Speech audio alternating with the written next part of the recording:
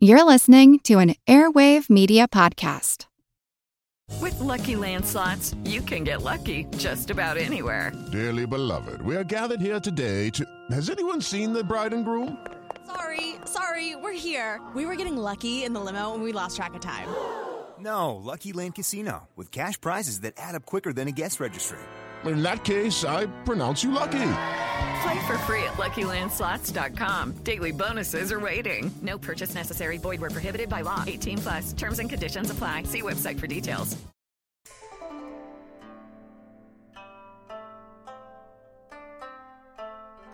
Hello, and welcome to the History of China. Episode 91, Reign of Terror. When last we left our main narrative, Tang China was in a bit of a strange place. From the outside in, it seemed a juggernaut. Booming economy, peaceful populace, and a military that in 684 had just finished completely wiping the floor with the Turks, the Koreans, and even the Japanese, almost all simultaneously. Yet, from its center point, the outlook seemed far less stable and uncertain, a view held by many at the high echelons of government, and a feeling that they, and of many historians since, could squarely point at a single person. The problem? Well, that single person was the Empress, Wu Zhao, who had spent the decades since her initial rise to power buying, bribing, banishing, and even killing whoever it took to stay on top. She had, through her own force of will, and with a big assist, it should be said, from her husband's almost total lack of it, risen from lowly consort to co-equal ruler of the mightiest empire in the 7th century. All that, however, had rather suddenly, though not altogether unexpectedly, been thrown into doubt with the death of the third emperor of Tang, her husband Gaozong, in late 683. Empress Wu's power, after all, had always hidden itself behind the artifice of the emperor's will. To wit, she held no true formal power, and was still officially only recognized as the empress consort, Gaozong's primary wife, and nothing more. That's certainly not to say that anyone was deluded enough to believe such a contrivance, merely that Gaozong's departure opened up a vulnerability to Wu's stranglehold on imperial authority. The empress, of course, knew that this day would inevitably come, and had made extensive preparations to minimize that window of vulnerability, allegedly going so far as to quietly dispose of those of her sons and the other imperial heirs who would not suit her whims. Strangely enough, her plans to maintain absolute and final authority of the Tang Empire were helped along by none other than the dying emperor, Gaozong, who from his deathbed issued an edict stipulating that the empress, well, soon to be the Empress Dowager, should be maintained and consulted on state decisions which the young heir could not decide for himself. From Professor Howard Weschler, quote, "He, Emperor Gaozong, must have been consciously ensuring that the political dominance which the Empress Wu had established during his own reign would be continued. Perhaps he had come to the conclusion that China, once again beset by serious troubles on the borders and by an internal financial crisis, would be better off under her firm, if ruthless hand, than under a young and inexperienced ruler." End quote. Now, if the imperial ministers who had had any designs on putting the honored Empress Dowager out to pasture once the new guy took the job, well, she wasted no time in showing in no uncertain terms that, no, this was still her game to run, thanks anyway. Gaozong's will had stipulated that, as with his own coronation, Crown Prince Li Xian ascend the throne before his father's coffin. In effect, a kind of seamless transition of power. The emperor is dead, long live the emperor, sort of a thing. But Empress Wu had other ideas. Instead, she managed to delay the accession ceremony by a full week, revealing both her ability to still manipulate the court proceedings as she saw fit, and also displaying her own misgivings about her son's suitability to the throne. And you'll remember that this was the same son that she had personally selected for the role by killing off or exiling anyone who might have stepped in.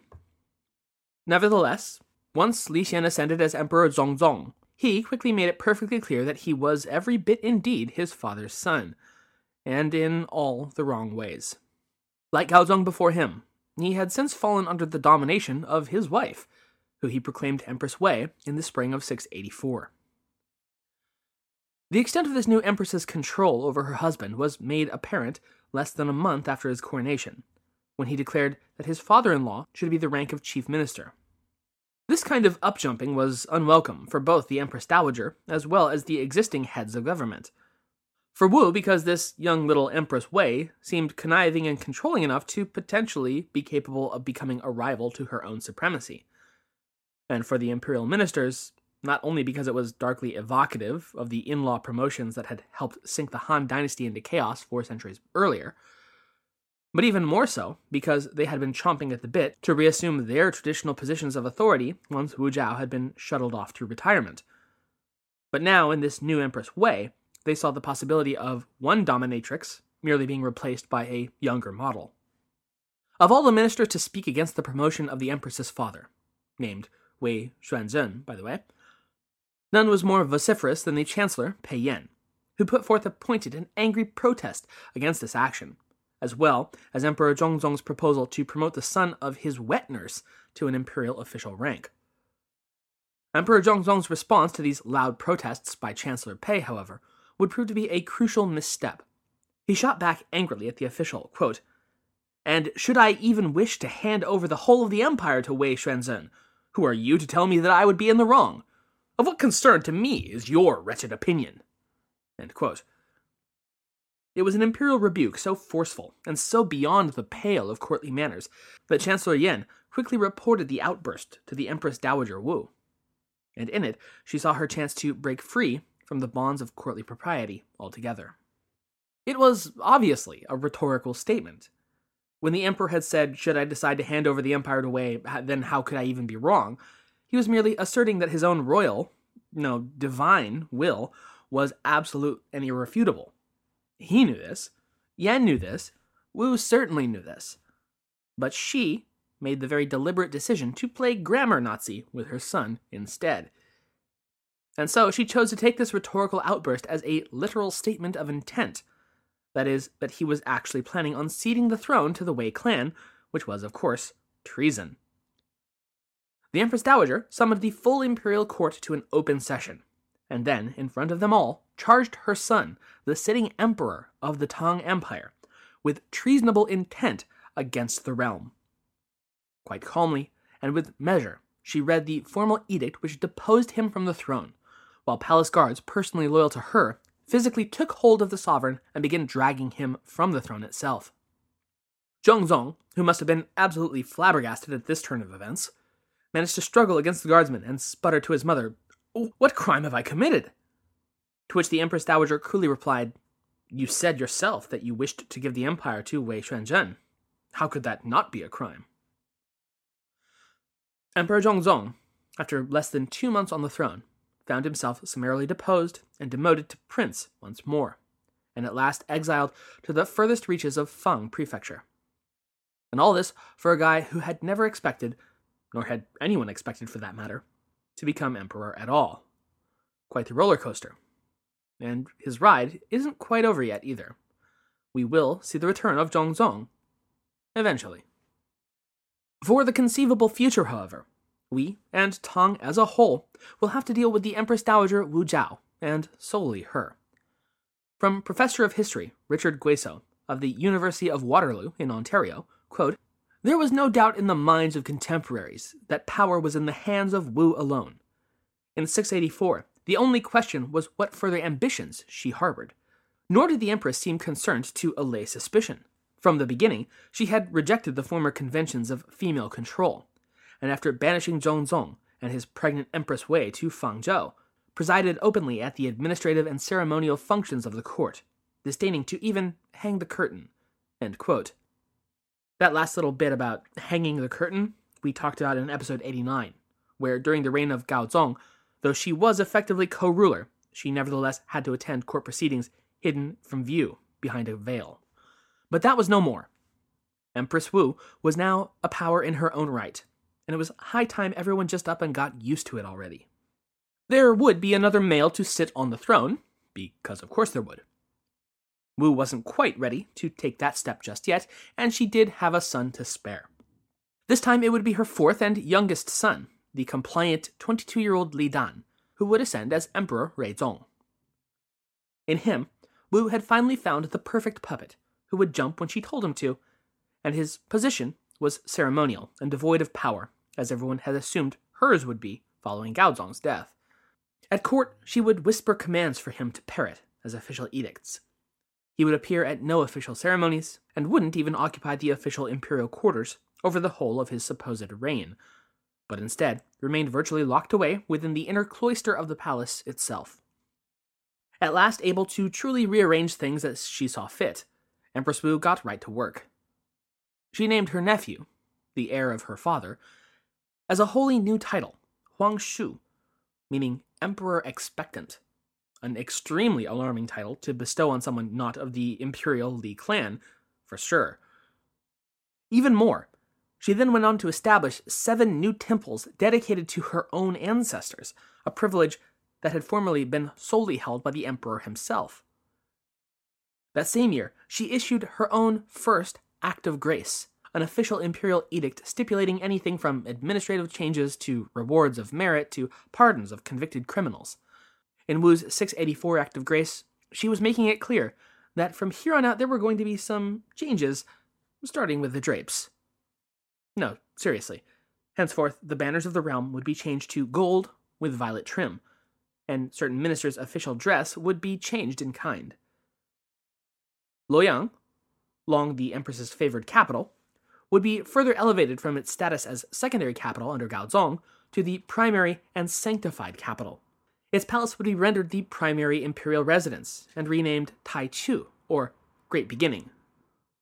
Moreover, and reflecting Empress Wu's deep and abiding concern with wording and symbolism, the act declared that certain of the empire's official posts held titles which were deemed defective. As such, they were to be renamed, with some hearkening back to titles of the fabled and perfect Zhou dynasty of old. Still others were to hold names created by the empress herself out of whole cloth, such as the Secretariat, now being called the Phoenix Court, the Chancellery being renamed the Luan Terrace, which references a mythological bird, and the Censorate now being called the Terrace of Circumspect Law. The signs were about as obvious as they could possibly be, and through the capital and across the empire, rumors began to spread that the Empress Dowager might be preparing to do the unthinkable, to usurp the throne and become a second coming of the bloody Empress of Han, Liu Zhi. And there were, to be sure, more than a few prepared to take whatever means necessary to ensure that she would never get the chance. Most prominently were the increasingly marginalized members of the imperial Li clan itself, many of whom had found themselves demoted and dispatched to the remote corners of the empire in the wake of the empress's rise.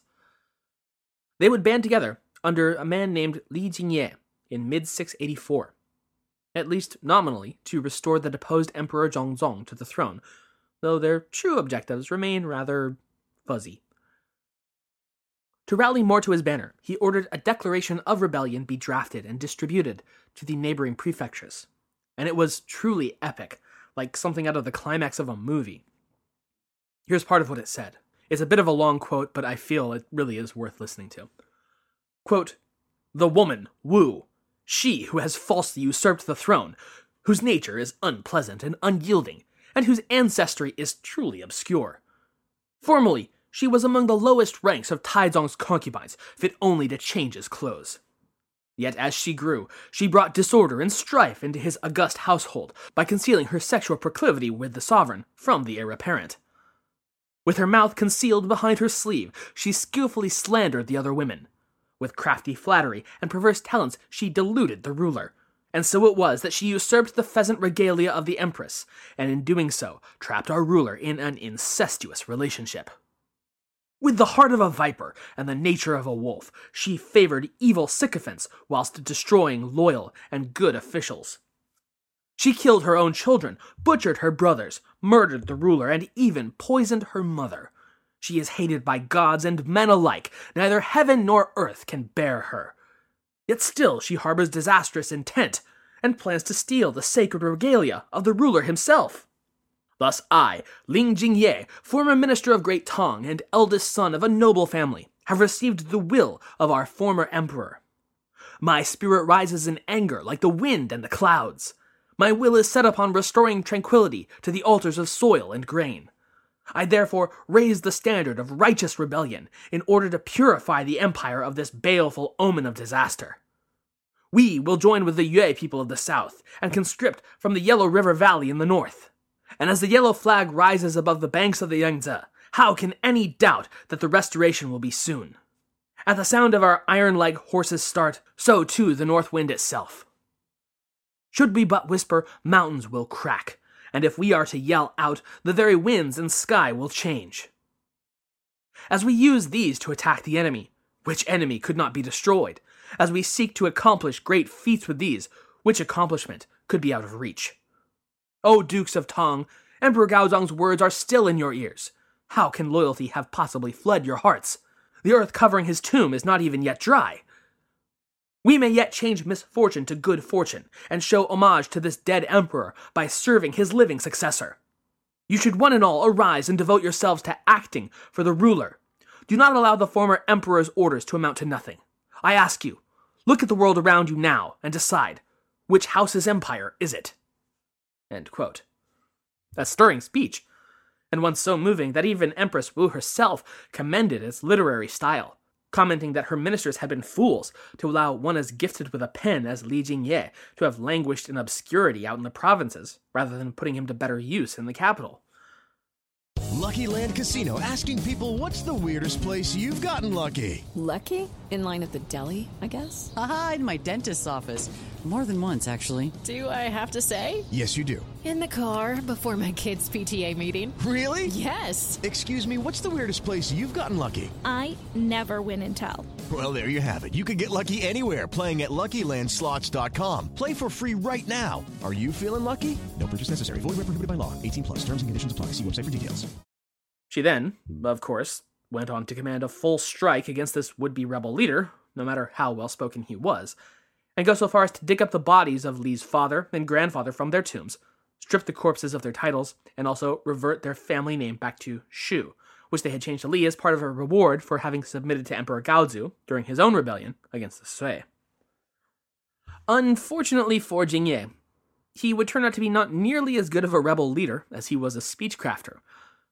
Professor Guizhou sums up his fate tersely as, quote, "In spite of its skill, however, the manifesto failed to attract much sympathy for the rebel cause, and the insurrection was crushed in less than 3 months." End quote. Gee, that is a tough audience. How could have that been the case, though? Reading that speech more than a millennia later gets me a little pumped up now, so how could it have fallen so flat at the time? Well, much of the answer lies in who the manifesto was actually addressed to, versus who it really needed to have addressed. Li Jingye had directed his message towards the high lords of the realm, the imperial dukes. Meanwhile, Empress Wu had been devoting her time and energy, and even a hefty portion of her Act of Grace edict, to address the concerns of the peasantry. You know, the common people. She, for one, knew who buttered her bread, and she'd been sparing no effort in framing herself as an ardent populist and winning the hearts of the people. So, while Li was yammering on about military conscriptions and join-or-die rhetoric, the Empress was countering with an empire-wide policy of rewarding any and all who resisted the rebellion, and even offering amnesty for those who had been coerced into joining against their will, and now wished to come back into the fold. No harm, no foul. In its first days, the rebellion of Li Jingye managed to attract some 100,000 men to its cause, but no more than a trickle came after that initial rush. And so, when the Tang Imperial Army, some 3 times the size of the rebel force, marched into Jiangsu in mid-684, there was little doubt on either side as to the outcome. The Imperial force used favorable wind conditions to light the dry grasses ablaze, and wait for the inferno to drive the rebel force out of their prepared positions. Reportedly, some 7,000 were killed in battle before the rebel army broke and fled, which is almost always when the truly gruesome part of any battle takes place. Thousands more drowned as they attempted to flee across a nearby river, while Li Jingye's own lieutenant, no doubt hoping that in doing so he could be pardoned for his role in the rebellion, turned on his commander and beheaded him. The rebellion was at its end, but it would, within the Empress's mind, plant seeds of paranoia that would begin to sprout as a result. And in the wake of the failed revolt, she would adopt a sweeping new policy towards the officials she now knew beyond any doubt would never accept her, and she could never trust. It would be a policy of terror. One of the very first victims of this reign of terror would be Pei Yan, which you'll remember was the chancellor who had gone running to tattle on Zhongzong to the empress just a few scant months before. She now had become convinced that Pei was somehow connected to Li Jianye's cause, and ordered him arrested immediately. Brushing aside typical court policy and procedure, she had him summarily proclaimed guilty of treason, and then dragged out to the marketplace to be publicly beheaded. When his friend, a hero general named Cheng Wuding, who tellingly bore the nickname Terror of the Turks, protested this rash and clearly illegal action, he joined Pei in the dirt and was beheaded as well in front of his own troops, who could do nothing but watch in horrified silence. Following this stunning and bloody scene, Empress Wu convened her imperial court and addressed them all reproachfully. Look at the stations you all hold. Who do you think you have to thank for that? I'll tell you who. Me. Me and no one else. And you'd do well to remember that with every single breath you draw. Then she brought up the topic of her 3 recently slain enemies, Li, Pei, and Cheng, stating with no veil whatsoever to the threat, quote, "They were regarded as eminent, yes, but they were foolish enough to oppose my rule, and for that they have been destroyed by my will. If any of you believe yourselves superior to these 3, then make your move straight away. If not, then reform your hearts and serve the throne, or else join them in the market square." End quote. The ministers, to a man, kowtowed to the woman who was inarguably their lord and master. Still, and in spite of this display of power, the Empress nevertheless wished to ensure that such treachery would never again threaten her reign, and so the reign of terror would go on to reach new heights. It would reach its most horrifying crescendo within the walls of the Censorate and Board of Justice, which in effect became the Empress's personal band of secret police, informants, and interrogators. At the head of the Censorate's secret police were 2 men, Lai Junchen and Zhou Xing, who would oversee some of the harshest interrogation methods employed by those accused of crimes against the empire. Chillingly, they would go on to write the Luo Zhe Jing, known as the Classic of Accusation, which was in essence a 12-chapter how-to guidebook of how to most effectively frame someone for a crime and then force them to confess. The names of the techniques are telling and chilling. We have the "please destroy my family" technique, the begging for death, the dead swine's lament, the breath does not come, the impossible made reality, and the guts of the lost soul. I will leave the rest to your imagination. As with many of these forced confessions under torture, a key component was to get the accused to name others plotting treason, which undoubtedly, after facing any or all of the techniques named before, they would have probably implicated the Buddha himself if it would have made the proceedings end. As such, entire families were massacred by the thousands as the waves of denunciations poured in and then compounded. This was furthered by another innovation of the Empress, the installation of bronze boxes in every city across the empire. Guizhou describes them as, quote, "A bronze urn was constructed, and anyone who wished could place in a message in one of its 4 openings. The first was for self-recommendations and schemes to improve agriculture or the people's welfare. The second was for criticisms of the government. The third for complaints of injustice, and the fourth for omens, prophecies, and secret plots." End quote. The Empress had likely installed these boxes with the intent of seeming more in touch with her people's feelings and wishes, another propaganda move, if you will, for her as the people's monarch. But it didn't take long at all for that whole system to devolve into that 4th opening, and only that 4th opening, the one for anonymous and often false denunciations. Nevertheless, the idea of the anonymous drop box for recommendations would remain a staple of the Tang for the remainder of its time in power. Before moving forward, I feel like I really shouldn't leave the 2 chief inquisitors to their horrific work, so let's briefly jump ahead and I'll tell you that they don't get off scot-free. In 691, Inquisitor Zhou Xing would be invited to lunch by his co-worker, Lai Junchen. Lai asked him, once they had sat down, what seemed to be a fairly straightforward business question. Many of the accused I process are unwilling to confess. Tell me, Brother Joe, what is the best method you know to extract confession? To this, Joe confidently replied, That's easy. You take a big pot and you place it over a fire, and then you put the accused in the pot and start asking questions, and he will tell you everything in no time. Lai nodded approvingly, and then ordered a large pot to be placed on a fire in the room, stood up, and stated to his surprised colleague, I have received a secret command from Her Imperial Majesty regarding your activities that are in need of answers, Brother Joe. I invite you to enter the pot. Joe immediately knelt and confessed anything that Inquisitor Lai wished to know. And it turned out that Joe had been right. It was a very effective interrogation method indeed. Ultimately, Zhou Xing would not face execution, but was instead exiled by the Empress. But en route, he was ambushed and killed by his enemies, which, let's be honest, given the nature of his grisly career, was probably everyone in the country. From that famous incident stems the Chinese phrase, Qingjun Rueng, literally meaning invitation to enter the pot, but today meaning catching someone in their own trap. Lao Junchen would fare a little better, but not much. Though he would last until 697, he'd eventually grow a bit too big for his britches and begin harboring designs on the throne itself. In a likewise ironic twist of fate, he was duly informed on by his friend. He was found guilty and executed by being cut apart, and that is what we call poetic justice. But in a larger sense, what are we to make of this sweeping policy of torture, denunciation, and execution? Well, if we were to just go by the traditional historians like Sima Guang and his ilk, we would be forced to conclude, no surprise here, that Wu Jiao was some kind of demonic monster, hell-bent on death and destruction for its own sake. They really pull no punches, which is not to say that Wu's reign of terror has much of anything going for it. Apart from the hardest of the hardcore Marxist, who have the propensity to see Wu Jiao as one of the working class sticking it to the man, a view that, as we've discussed, has been pretty thoroughly discredited.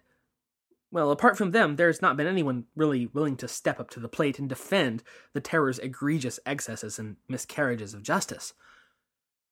Yet rather than seeing her as just an inhuman monster, it may be more helpful to view her policy in this regard through a combination of realpolitik authoritarianism and simply being misled by her underlings.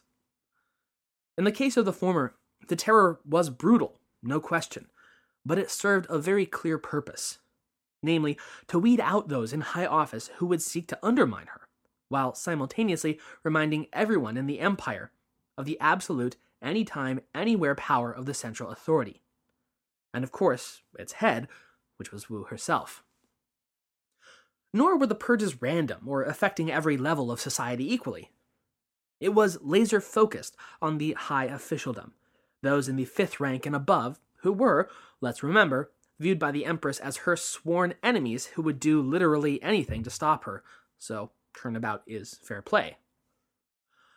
Towards the peasantry, which is again to say the vast majority of the population, the Empress had remained magnanimous, even in the worst of the purges. And wouldn't you know it, when the latest batch of treasonous officials got their heads lopped off, there were new vacancies in government opening right up. And the Empress was prone to distribute those open positions to the commoners, sometimes even illiterate ones at that, on a scale never before seen in imperial history. So, social mobility, yay! The policy of terror would likewise solidify her own hold on personal power within the court itself. Those officials, lucky enough not to be swept away into the censorious torture dungeons, were now walking on eggshells around the Empress. As such, there were none who could gain any meaningful sense of ascendancy before the throne, as had been the case with the chancellors of Gao Zong's reign, most irksomely Zhang Sun Wuji, who had so steadfastly worked against her in decades past. This change of ruling style was probably most shockingly displayed in 688, when one of her chancellors, Liu Weiqi, refused an edict on procedural grounds, namely the fact that it had not yet been ratified and stamped by his department, the Secretariat. He was right, but it didn't matter. Incensed at what she felt was the ingratitude of, quote, he to whom I have given employment, end quote, Wu immediately offered him the choice of either suicide or execution.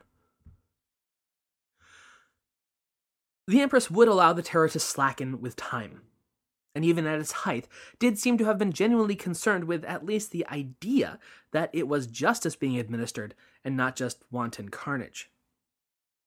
Guizhou puts it, quote, "The Empress often presided at trials or reviewed important cases, and when courageous censors like Xu Yugang confronted her with miscarriages of justice, they were almost invariably upheld." End quote. Ultimately, she would order virtually all of her own secret police force to themselves be executed in 697, probably both to appease the growing tide of public hatred against them, but also, at least if we're to go by her own words, because she felt they had misled her into ordering unduly harsh punishments. Traditional historians have frequently pointed to Empress Wu's terror as proof positive that she was, by the mid-680s, definitely preparing to usurp the throne for herself.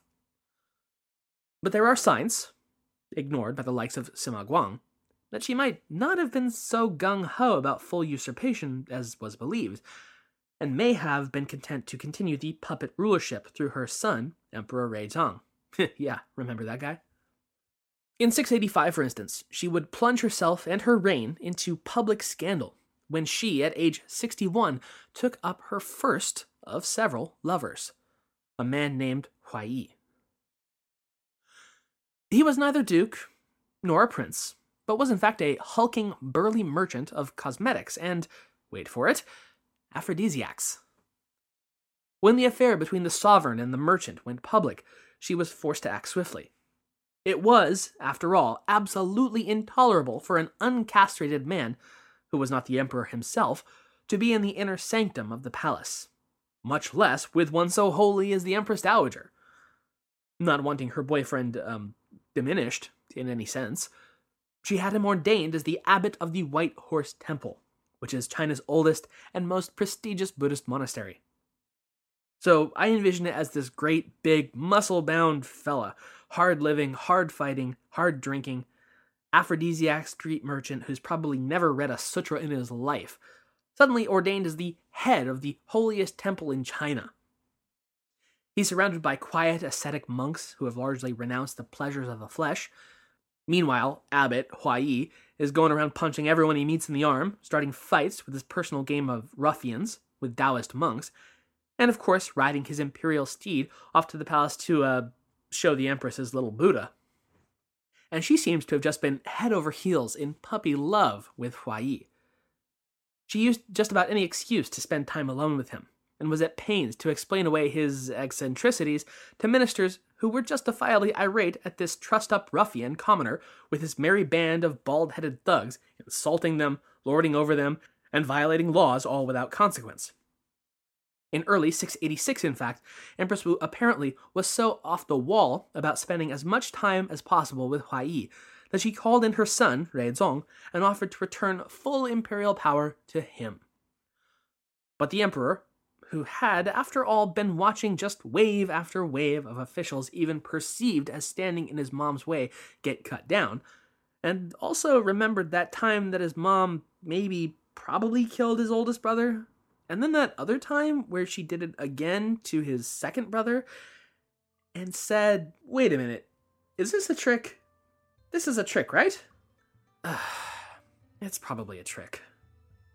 Ruizong would decline the offer, opting to keep his head firmly attached to his shoulders and his food unpoisoned, thanks very much. The monk Huai would enjoy the Empress's favor for more than a decade, and apart from servicing her personal needs, would also serve in roles as varied as a general against the revitalized Eastern Turks, and even as the chief architect of the final stages of the Daming Palace's construction in Chang'an. For today, though, that is where we will leave Tang, China. Empress Wu otherwise occupied with her boy toy, but still firmly and utterly in control of the empire, and beginning to think that maybe, just maybe, she didn't need a puppet to sit on her throne for her anymore. Thank you for listening. Hey guys, it is Ryan. I'm not sure if you know this about me, but I'm a bit of a fun fanatic when I can. I like to work, but I like fun too. It's a thing. And now the truth is out there. I can tell you about my favorite place to have fun. Chumba Casino. They have hundreds of social casino style games to choose from with new games released each week. You can play for free anytime, anywhere. And each day brings a new chance to collect daily bonuses. So join me in the fun. Sign up now at ChumbaCasino.com. No purchase necessary. VGW Group. Void where prohibited by law. See terms and conditions. 18+.